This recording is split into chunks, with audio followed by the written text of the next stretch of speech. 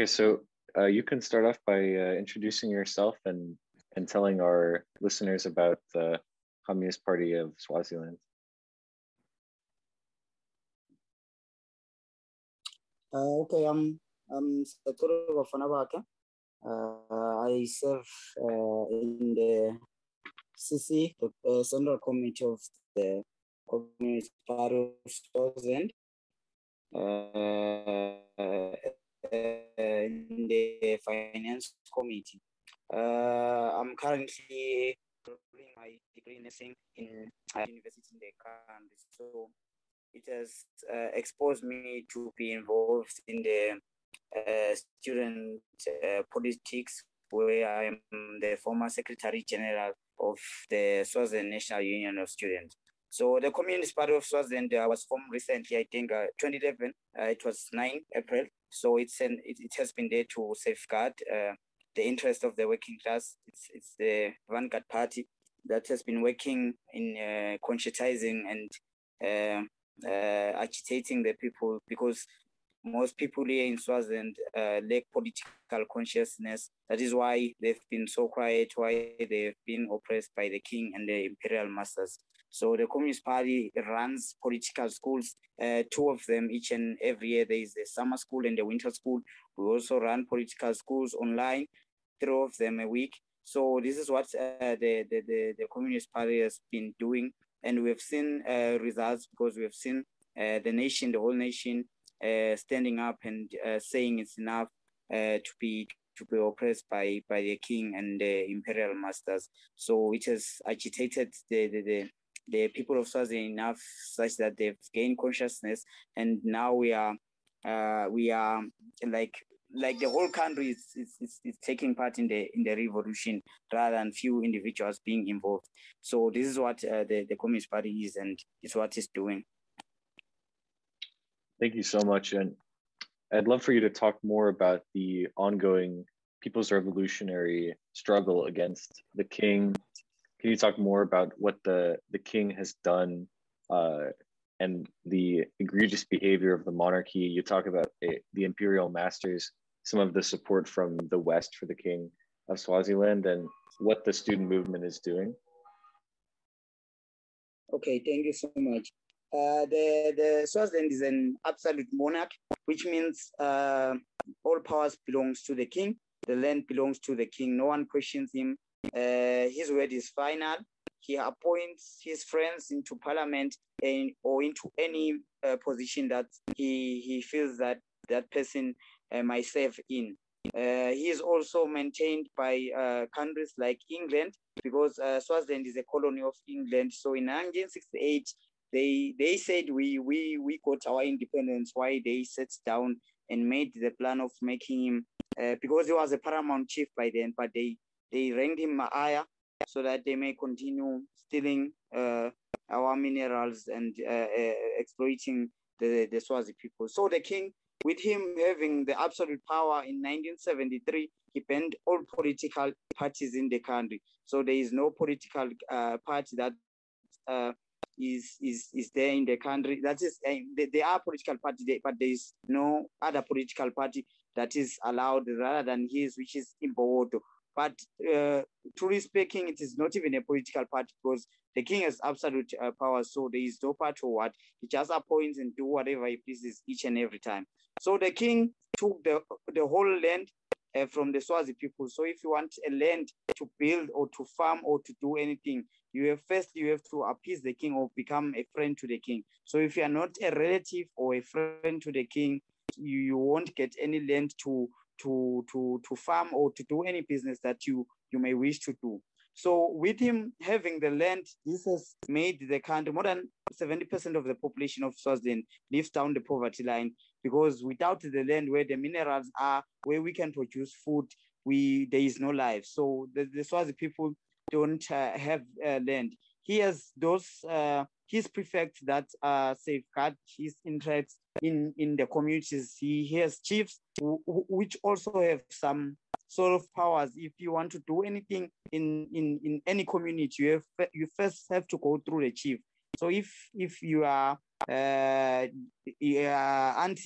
the monarchy or anti the king, then you will not get those services. So the king has been using these chiefs to suppress or to oppress the people, because they also like they act as prefect, which helps them to sustain the land in power of in the king's power. So you find that people are poor. So the poverty makes the people to be exploited by the chiefs, because for you to stay in a certain community, you have to work for that chief. So there is this thing called Gushesha in Siswati. It's just going there to show that you are loyal to the chief or to the king. So you go there and work without pay. You pay cows, goats, and everything that the chiefs want for him and his family to eat. But it is said that all those things don't belong to the chiefs, but they belong to the king. So some of the things, most of them are sent to the king, while some stay with the chiefs. What has this led to? This has led to people being poor. One, they can't even go to school. They can't even have a basic need, which is housing, which is food, which is health, which is education. They can't go to school because of the fees. They can't access hospitals because in some areas you find that you have to travel about 10 to 12 kilometers before you reach a clinic. And if you go to that communities and ask those people, how do you help yourself if you are having a headache, they will tell you that we use cow dung, we use some certain herbs, or we stay home until we feel better. So this has exposed, or this has put the Swazi people in those positions. So they even send their children, because of lack of education, to ceremonies that the king called. One of them is Umhlanga. It's a reed dance where the young women or maidens of the country go and dance before him and his imperial masters. He called any friend from any country. They dance naked. If you can visit a few websites, YouTube sites, and see Umhlanga, you can see how those children dance naked in front of that man. So there are soldiers there, there are police there that end up raping those children, and they call that it's a Swazi culture. There's another culture that is around December, which is called Ingwala, or they call it prayer, where the king sleeps or have sexual intercourse with a cow. He believes that that helps him to be powerful, that helps him to run the country, that helps him to gain power, so that he may do anything to us without even complaining. So he's currently from that ceremony. It usually takes 2 months, from December to January. So the people of Swaziland, they also attend those ceremonies. Why are those people attending those ceremonies? One, because of poverty, they don't have food. So when they go there, they get free food for almost 2 months. They get some parcels, which include sneakers, bags, T-shirts, and sometimes some incentives in forms of money. So that's why people, they end up attending those ceremonies. So that's the situation in the country. People lack in education. People are dying because of poverty. They are dying because of the collapsing health system. It happens that I was doing nursing. So when I was there doing field attachment, were practicals, because nursing is more practical and theory. So if you go to the hospital, if the doctor or the nurse prescribes 5 drugs for you, it may happen that you may find 1 drug or 2 drugs in the hospital. It may happen that you find no drug in those prescriptions. If it happens that you found 2 or 3 drugs, those are the cheapest ones. The most expensive ones are usually not there. So you find that the people that are not employed, the people that are living in poverty, they have to go to the pharmacist and spend their last cents trying to get those drugs. So that's why Swaziland has one of the highest death rates. It has the highest HIV incidence in the world, which is 27.5. One of the highest 20%. 17 per thousand, I mean. So we are that's what the king is doing to the country. But we conscientizing of the masses of Swaziland, like the situation is, the material conditions are changing now. People can now see their oppression, so they are trying to fight the king. And can you talk about how the student movement and the revolutionary movement are fighting against the king? Oh, thank you. Okay, when it comes to the, in fact, the whole fight started with the student movement, which is SNUS, SNUS, which is NAS, which means Swaziland National Union of Students. So the Swaziland National of Students has been in the ground because it is where most of the Swazi people get political content. Why? Because when they are in the rural areas, their parents here, they are loyal to the king because of lack of knowledge. So you cannot join any political movement.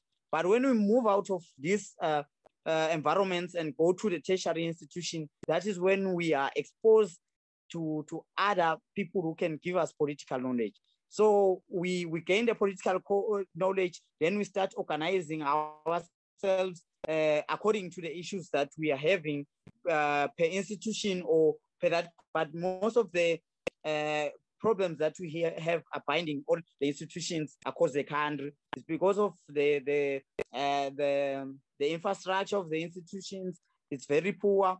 The learning environment is not good at all. The lecturers, some of them are not even qualified. The issue of student allowances, we are not giving allowances, or it takes, if you are supposed to give, if you were to open today, maybe it will take 5 months before allowances are to be paid. So this is what has been agitating the students to be kept on the streets.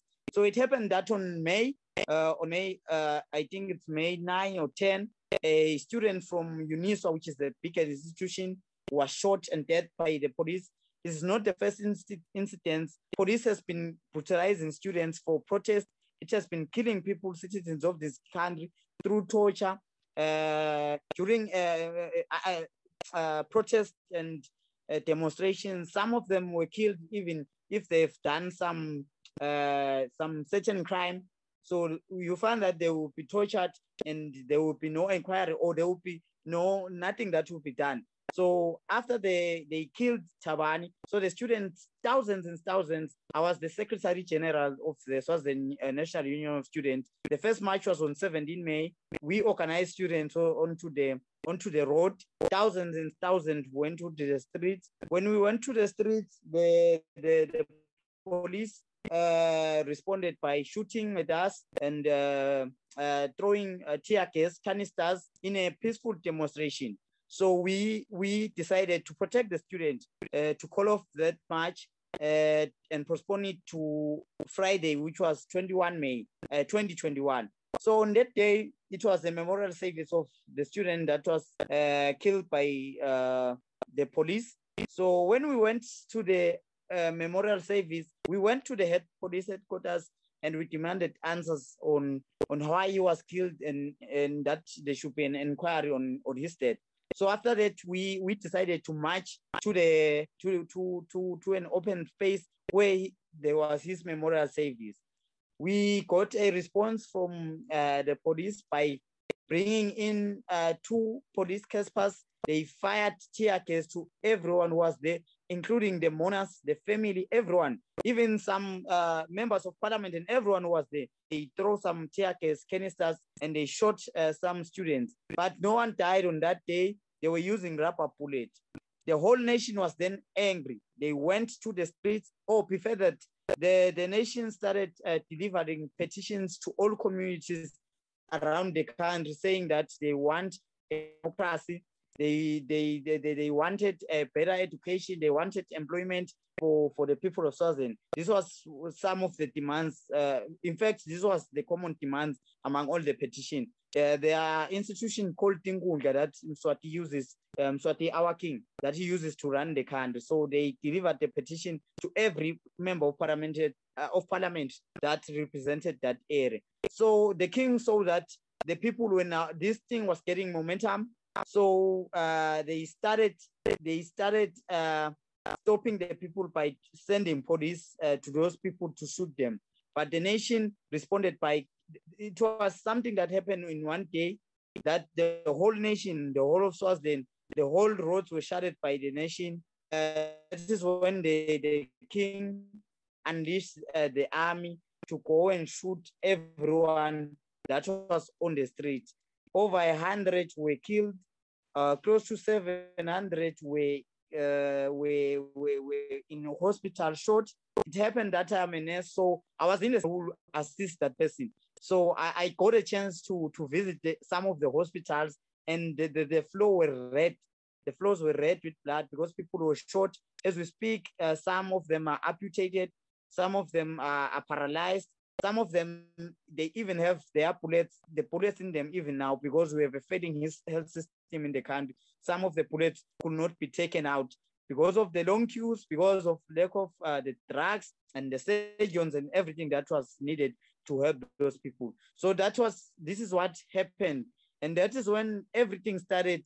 The people became angry. They started banning everything that belonged to the king. So on 29 May, when we were in the memorial service, after that memorial service, I was targeted and I was taken by, I was arrested on that night by a battalion of police. I was kept in custody for 3 days, police custody. Then on the following, it took me a weekend. Then on Monday, I went to the court where my case was postponed. I was then taken to a maximum prison. So it means I spent about 6 days in police custody in false charges. Last week you tried to speak with me, but I was in the streets. The president of the same union was in custody for almost a week. So we were on the streets trying to demand his release. So I'm trying to give the posture of the Swaziland National Union of the Students in the political unrest and what it has been doing. So the Union of Students, one thing you should understand about it is that every union in the country is banned.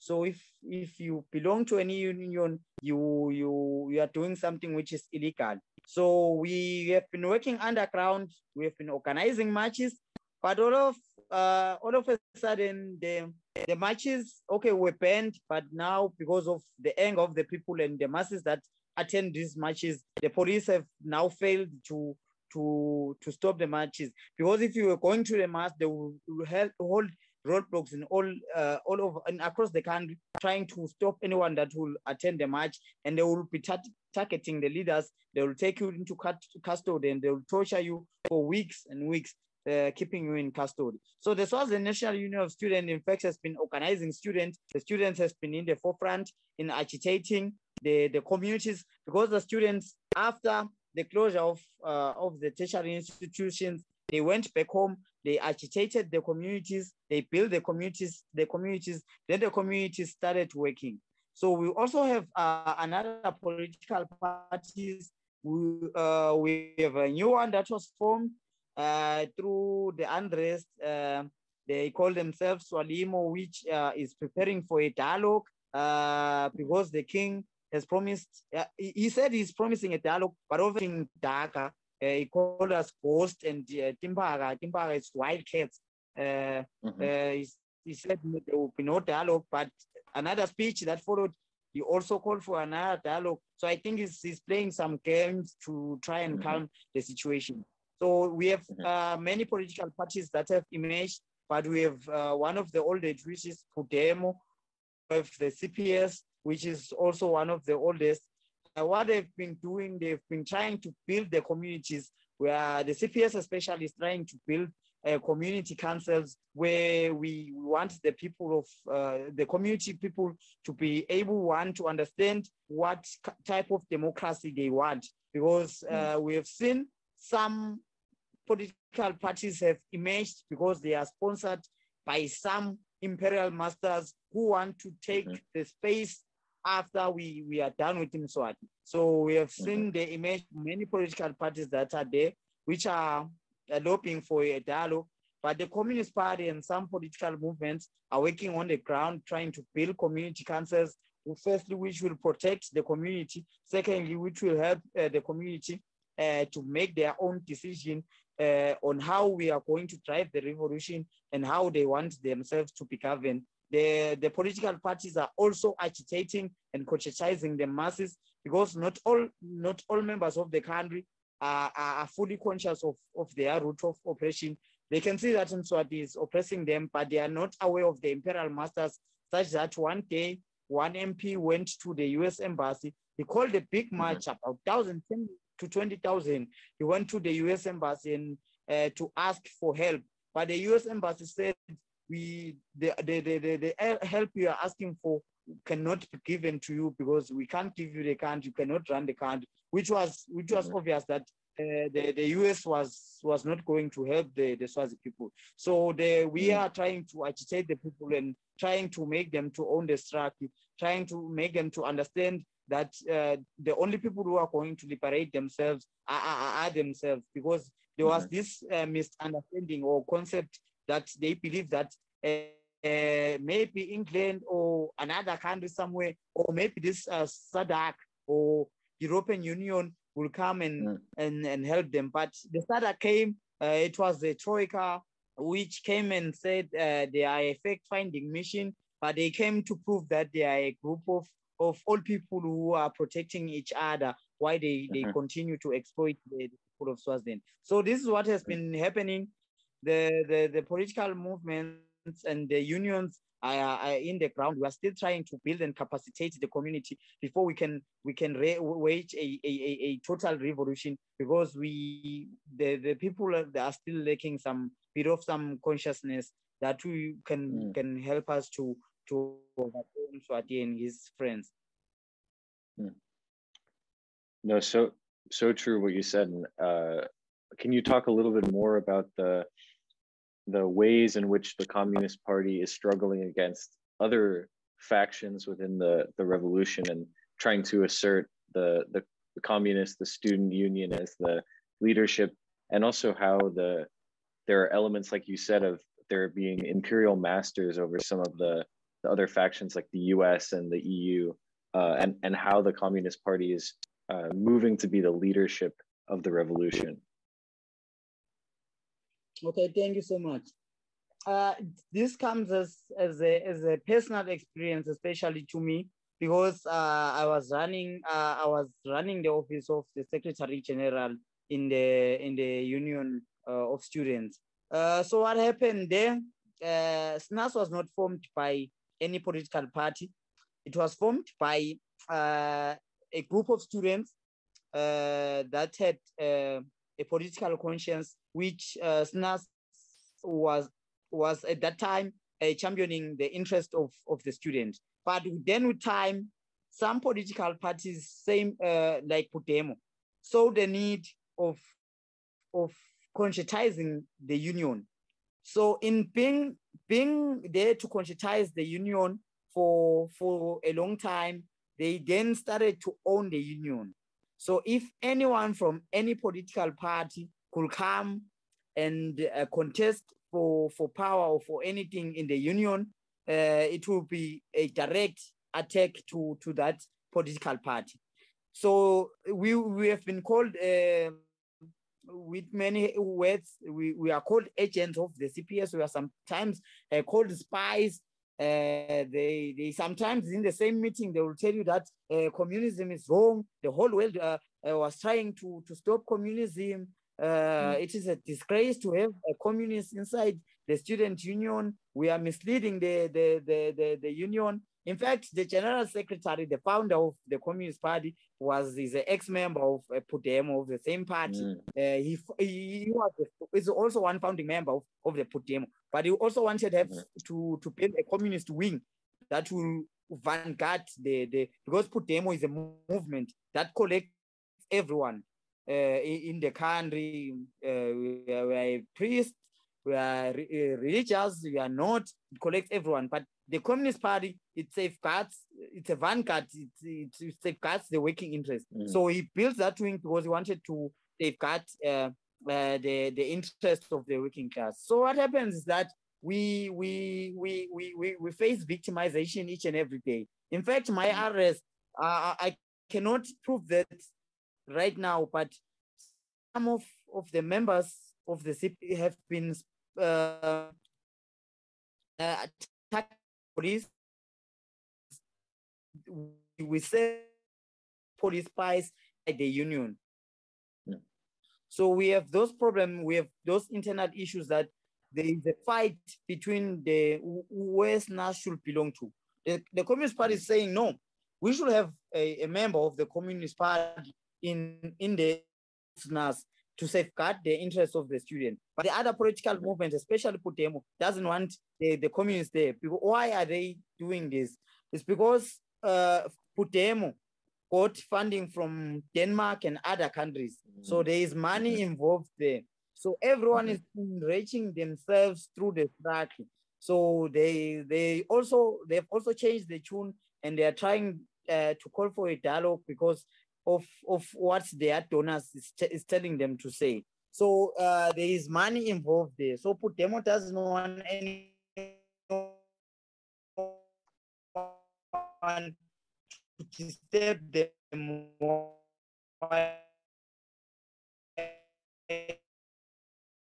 they are busy chowing the money. SNAS has been dead for almost a decade now, until one communist, the leadership that I have followed, there were two, in fact, the secretary, SNAS to what it is today. I found SNAS, we led marches that took thousands and thousands into the streets. But on 17 December, before we went to our summer school, in the Congress, when we were electing a new leadership, there were even guns there because they wanted to make sure that Putemo wins the National Executive Council. Most members are from Putemo. So they won such that almost the majority, almost 9 of them, if I'm not mistaken, are Putemo members. So this is what we are getting as the Communist Party in relation to SNAS.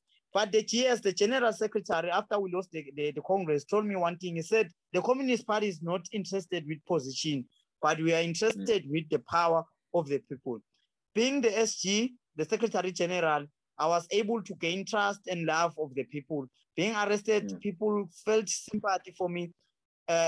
During when they sympathized with me, they ended up loving and listening to whatever I was saying. So I still have that power and influence over the student movement. So in every match, like the recent one that we were in last week when the president was arrested, you could tell that the Communist Party is still in control of the student movement because of the power. We are the one who are singing. If I can send you pictures, you can see the banners they belong to.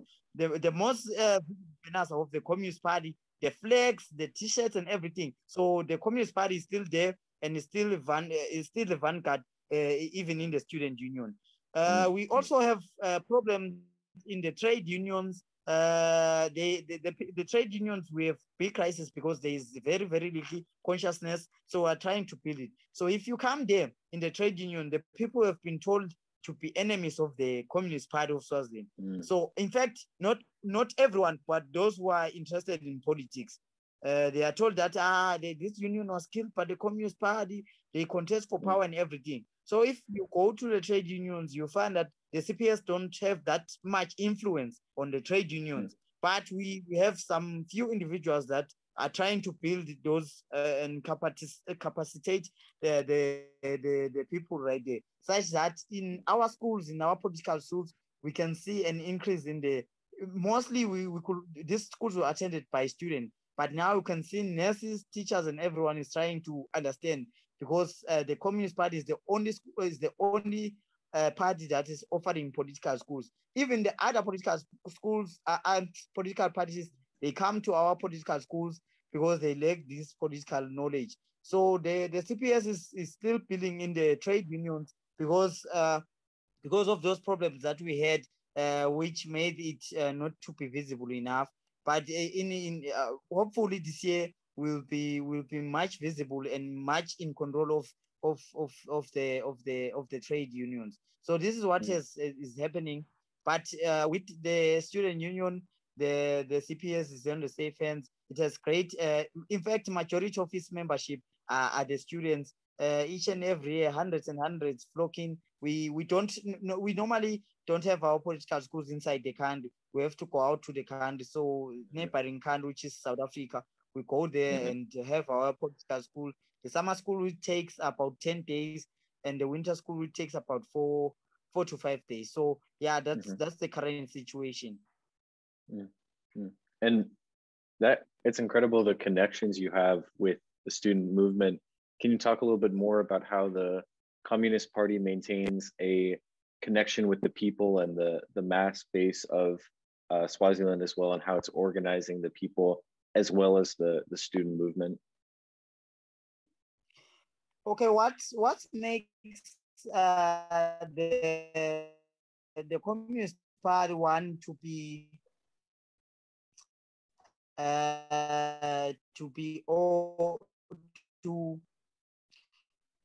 to appear organized with students? First, it's just that when we back to the tertiary institution, when we are in the communities agitating or conscientizing the community is the one that tells us that you are the only party that is telling us something that is relevant.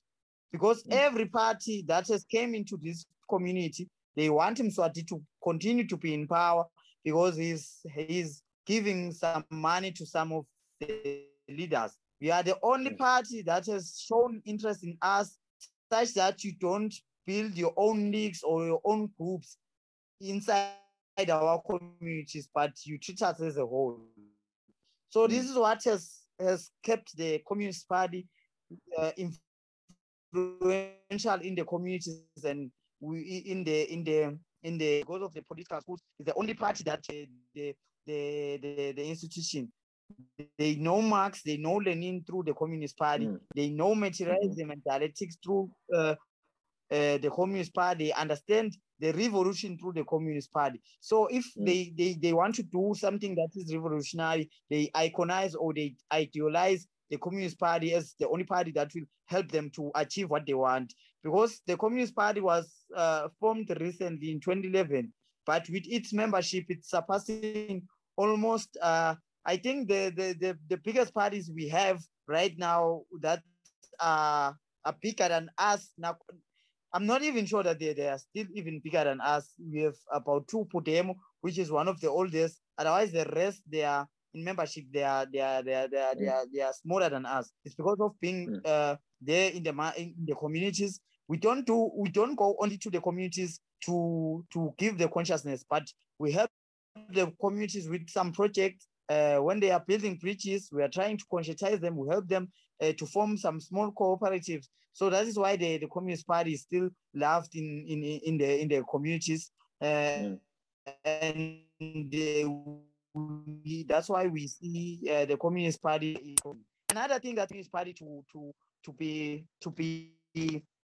organized within these communities and the student movement is because of how it does its work. Its work. When we have the march, the Communist Party is organized. When we have the picket line, we have the banners, we have the flags, like no other party. So the people see us more visible than any other party. We also, as I've said earlier, we run political schools online. We also welcome some of the cadres to come and bring and share some of the problems that they have in the ground, so that we may unpack and give clarity and direction to them, such that they are the ones now that they've started or calling us when they are having some session. Come and help us. We have this problem. Can you help us unpack 1, 2, 3? So the CPS has been indeed a vanguard of the working class through those things that we have done, especially the political schools and being there on the streets and organizing the communities to rise against any form of oppression of men by men. Incredible. Another thing I'm very interested in, you've been talking about, is how the CPS operates as an underground movement. So, what does it take to operate as an illegal communist party, but still be fighting an underground revolutionary struggle? Can you describe how that is for people who are listening? Oh, okay. The CPS being an illegal party, as I said earlier, that we even have our political schools outside the country. So one thing we master a lot. One of the basic principles that we are taught in our political schools is how to master the secret work. So we work mostly on secret work and how to protect ourselves when we maneuver or when we walk in the streets of Swaziland. Because some missions are like when we put some pamphlets all over the country, or we write some graffiti. We have to do some secret work, how to organize ourselves into units. So it's how it's the culture of how the Communist Party teaches us how to do all these things. So we are given a module that is written by the South African Communist Party, which is how to master secret work. That is the basis of every Communist Party cadre. It's a pocketbook for everyone. Whenever you are carrying out any mission, you have to like reread it. It's something that has to stay in your mind. So the CPS, it operates. It does most of its things underground. We operate in units. We don't do things in large groups. So in units of 2 and 3, if we want to make pamphlets or if we want to paste pamphlets across a certain street, so it has to be me and another one or two cadres. So it's the secrecy. It's the rule of secrecy that has been helping us to work even through these harsh conditions. But in some instances, some members of the Communist Party or some cadres have been caught in some missions that they tried. We were even arrested in some countries, even not in Swaziland. When we were trying to cross into South Africa, you find that some members of the party are being captured by the police there. So we are doing all this in summary through secrecy we do in secret work.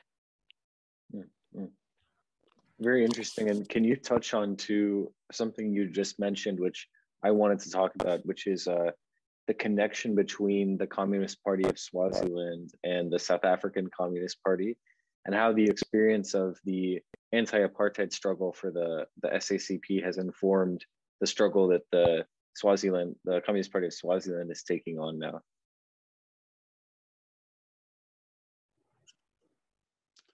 The South African Communist Party, it's the biggest party that it's a party that plays the biggest role in helping the Communist Party of Swaziland. It helps us in terms of venues when we want to host political schools, food when we want to host political schools. It takes us for some workshops within the Communist Party. It also organizes some pickets in the borderlines of Swaziland, because Swaziland is a landlocked country. We have Zimbabwe, Mozambique, I mean, and South Africa. So sometimes they even go to picket in the borders of Swaziland, calling for democratic reforms in Swaziland. So we have a good relationship with the Communist Party, such that in every political school that we have, almost every district of the Communist Party, almost every membership of the Communist Party of South Africa, from the top to the basic units, they come and attend all political schools. Although they may not stay for the whole political school, but they come and send a message of solidarity, or they come and do some presentations and give us some guidance on how to run some of the things, because the Communist Party of South Africa is one of the oldest parties in Africa. It's one of the oldest African Communist parties. It was celebrating in 100 years, I think, last year. So the Communist Party, we have a great relationship with it, such that most of our elective activities are linked with it. And we have some members of the Communist Party of Swaziland which live in South Africa, and they get assistance from the South African Communist Party as they live in exile. Mm, mm. Excellent. And I'm sure that there's a lot of similarity to what the South African Communist Party was doing during the anti-apartheid struggle, and how now that they're able to be in power and legal in South Africa, they're able to give assistance to your struggle in Swaziland. So it's incredible how them, being in power now, they can actually give support and aid to your struggle. I'm curious about also the political schools as well, and how you relate, obviously teaching the concepts of Marxism and communism with the struggles of anti-imperialism, and how the struggle in Swaziland now is also a national liberation struggle to be free from the imperial master. So can you talk about the relationship between anti-imperialism, anti-colonialism, and the communist struggle? So like the relationship in what? The relationship between the anti-imperialist and anti-colonial struggle in Swaziland and the communist struggle. Oh, okay. In fact, the as the vanguard party, secondly as Marxist and Leninist, we fully understand the imperial forces that are there in Swaziland, which are the ones that are the strongholds of Mswati, which are the ones that are helping him sustain his power. And in the process of him sustaining his power, they continue to steal our land and mine our minerals. So the relationship between the anti-imperialist and anti-colonial struggles in the country in relation to the Communist Party, in fact, is what the Communist Party has been teaching in the political schools, because most people, they do not understand the imperial system or the capitalism system. They feel like the arrival of imperialists in Africa per se is the one that has helped us to have things like electricity, education, and everything. They don't understand the harm that the imperialists have brought to the Swazi nation, such that in some of the political schools, some people, even if someone has not even learned Marxism or Leninism, it's like his first encounter. Like they will refuse to listen to whatever you are saying, because they don't understand the relationship between the imperial masters or the imperial forces with Mswati and their relationship towards our operation. But in most people, they have started to, especially as I've told you, that most of the people that are members of the Communist Party are from tertiary institutions, and some from the workers. From the workers' union. So they have started to in fact, it has been a long journey. Since 2011, the Communist Party has been offering the same political schools. Now they've started the US embassy in Swaziland is not helping, it's not saving the interests of the Swazi people. Even the issue of Taiwan being here in Swaziland, the issue of the people being underpaid in the factories, because we ended up using those issues that they have in the factories that they work, the poor working and the working conditions and the low wages. So yeah, the imperialist, anti-imperialist and anti-colonialist strategy is part and parcel of the Communist Party of Swaziland. In fact, it has been the basics of every political school that we give to every Swazi nation, of any Swazi citizen or any citizen or any communist that attend to our schools. Excellent. And I'm curious the kind of, how do you approach, as you were talking about, teaching Marxism and Leninism to the people that you're engaging with, students and workers? How do you relate the ideas of Marx and Lenin to the historical and material conditions within Swaziland, and how do the political schools make that connection for people? Okay, we simply use the examples that are present in the ground. Mm. We because if you give the outline of Marx, of what Marx says or what Lenin says to someone who has never read or heard about Marx, it's something that becomes very difficult, especially if you touch the issue of religion. Most people of Swaziland, they are either culturally or religion. They believe mostly to the king or mostly they believe to God. So we have those problems. But when we humble ourselves then and go down to the ground and try and teach them using them using the material conditions or the conditions that the people are exposed in, especially if I can make an example, when we speak with the students, when we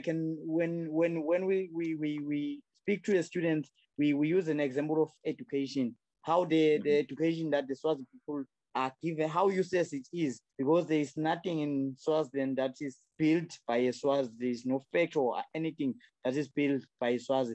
We cannot even build a toothpick while we have a lot of timber. One of the best one of the leading countries in producing timber in Swaziland, but there is no Swazi that can even produce a toothpick. Not to mention the other bigger thing. A toothpick, a simple thing. A tissue, a simple thing. A toilet paper.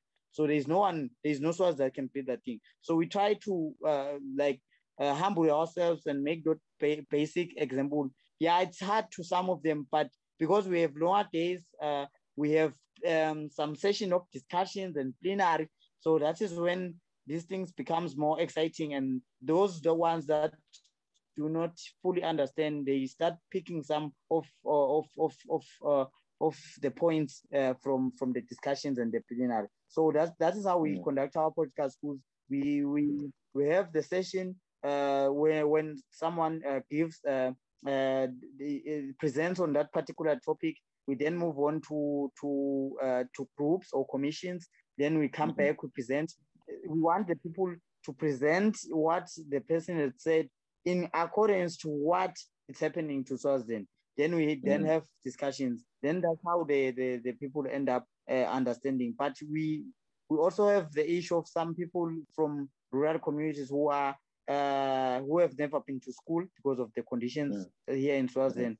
So we also have to change some of Marx and Lenin terms into Siswati. So yeah, which is becomes a bit harder. But we with using the examples of what's happening in the ground, then the people tend to understand. Incredible. It's very incredible to see how the information, even though it came originally from Europe in the writings of Marx, has been able to spread around the world and has been able to be applied and taught directly in Swaziland. And similarly, I'm interested in how the structure of the party, you've mentioned it as a vanguard party, but I'm curious about how do people begin training to be cadres within the party? How is the organization of it, promoting people up through the ranks and as they learn and maintaining it as a vanguard party? So can you talk about that as well? How the people are? So how someone would become a cadre and how they would kind of rise up in the ranks of the party. Okay. The Communist Party is organized into 4 commissions. We have the Student and Youth Commission. We have the Workers Commission. We have the Peasants Commission, and we have the Women's Commission. So from those commissions, they go back to the communities and work to conscientize and build more cadres. So there is a conference that we usually have where we come back with a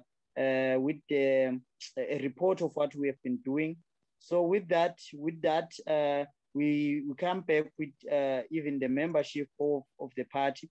In those commissions that we have, the students, the peasants and the workers and the youth and students, peasants, workers and the women. So in those communities that they are organized in, they also make some substructures where they elect themselves into a subcommittee there, so that they can run their proceedings and communicate with other substructures in other communities. Then we have our Congress normally after 3 years. We had the last one 2020 on March 28, I think. Yeah, March 28. So yeah, a cadre is formed from the units or from the substructures.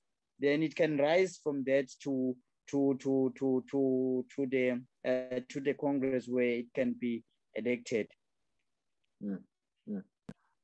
Excellent. Thank you very much. I'm curious also if you can talk a little bit more about how those of us who are not within Swaziland, I mean, especially people who live in the West and in Europe, how can we aid the struggle against the monarchy? What is the best way to show solidarity and support for the comrades who are struggling right now in Swaziland? Okay, one way of support that we are expecting from the world is one, the media, especially the social or any type of media that is there, that is willing to help us. Please continue to show our struggle to the world, because when the whole world knows what is happening to Swaziland, maybe Mswati can lose some of his friends that are outside there that keep on and maintaining in power. We also lack some support when it comes to some of our members that are in exile now. They live, some of them are forced to live in refugee camps. They end up not being members of the party. They can't be active. When you live in a refugee camp, you don't have a phone, you don't have anything. So one other thing is helping those cadres that are in refugee camps by offering shelter or food or jobs that may, if the need may arise. Another thing that can help us is a support of cadres of the Communist Party in helping us in building. We are trying to build some documentaries that will show the world of what is happening in Swaziland, because we can't make them because of the situation in Swaziland. We are illiterate, there's less technology. So if you can have some cadres, we can come in Swaziland under the pen of CPS, so that we may release those documentaries that can be watched in the whole world. There's one documentary that you can find that was released last year, I mean, the Unthinkable. You can access it in YouTube. So one things like that, we can keep the world educated, and so that the people of the world can know about our struggle. Because Swaziland is a tiny country, it's a landlocked country, so a few countries in the world are able to know about Swaziland or what is happening inside Swaziland. So we also call for mass sanctions in sanctions that will be imposed to Mswati.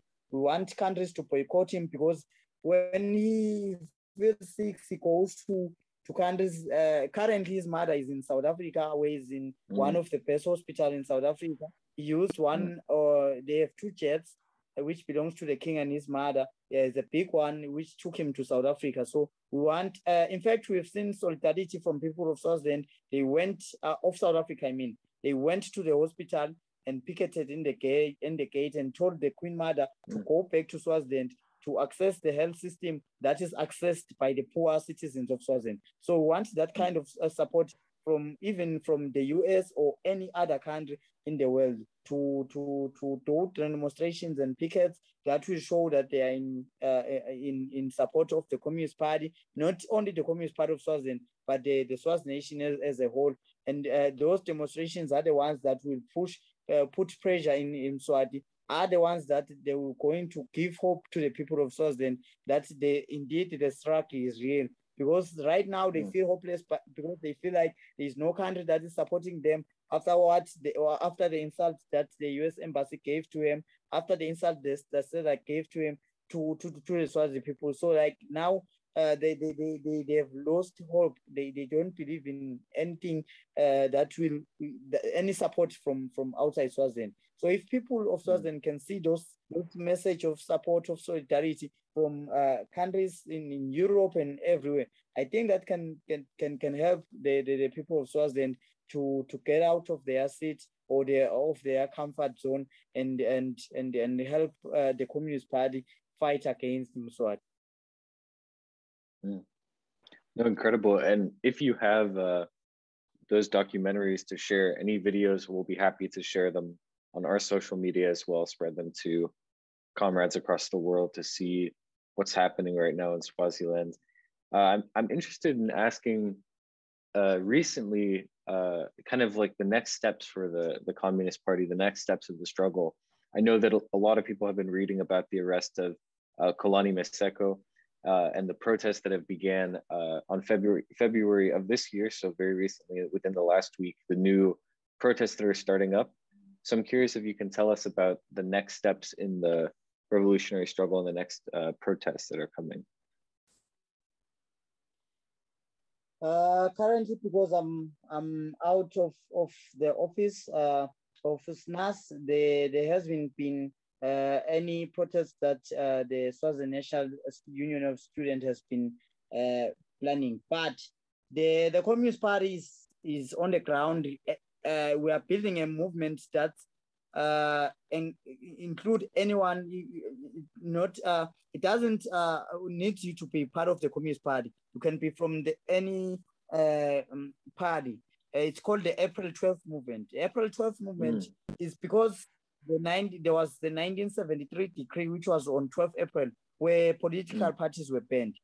So in the April 12th movement, it is when we are planning to having one of the biggest marches, which marks the date when political parties were banned. So we are on the ground. We are trying to conscientize the people. We want these marches to be, or rallies to be widespread across the country, so that we even widespread the enemy, the police. So every community should rise up and have a picket or whatever, a rally or whatever they will be having as an uprising against the 1973 decree, which will show that we are against the banning of the political parties.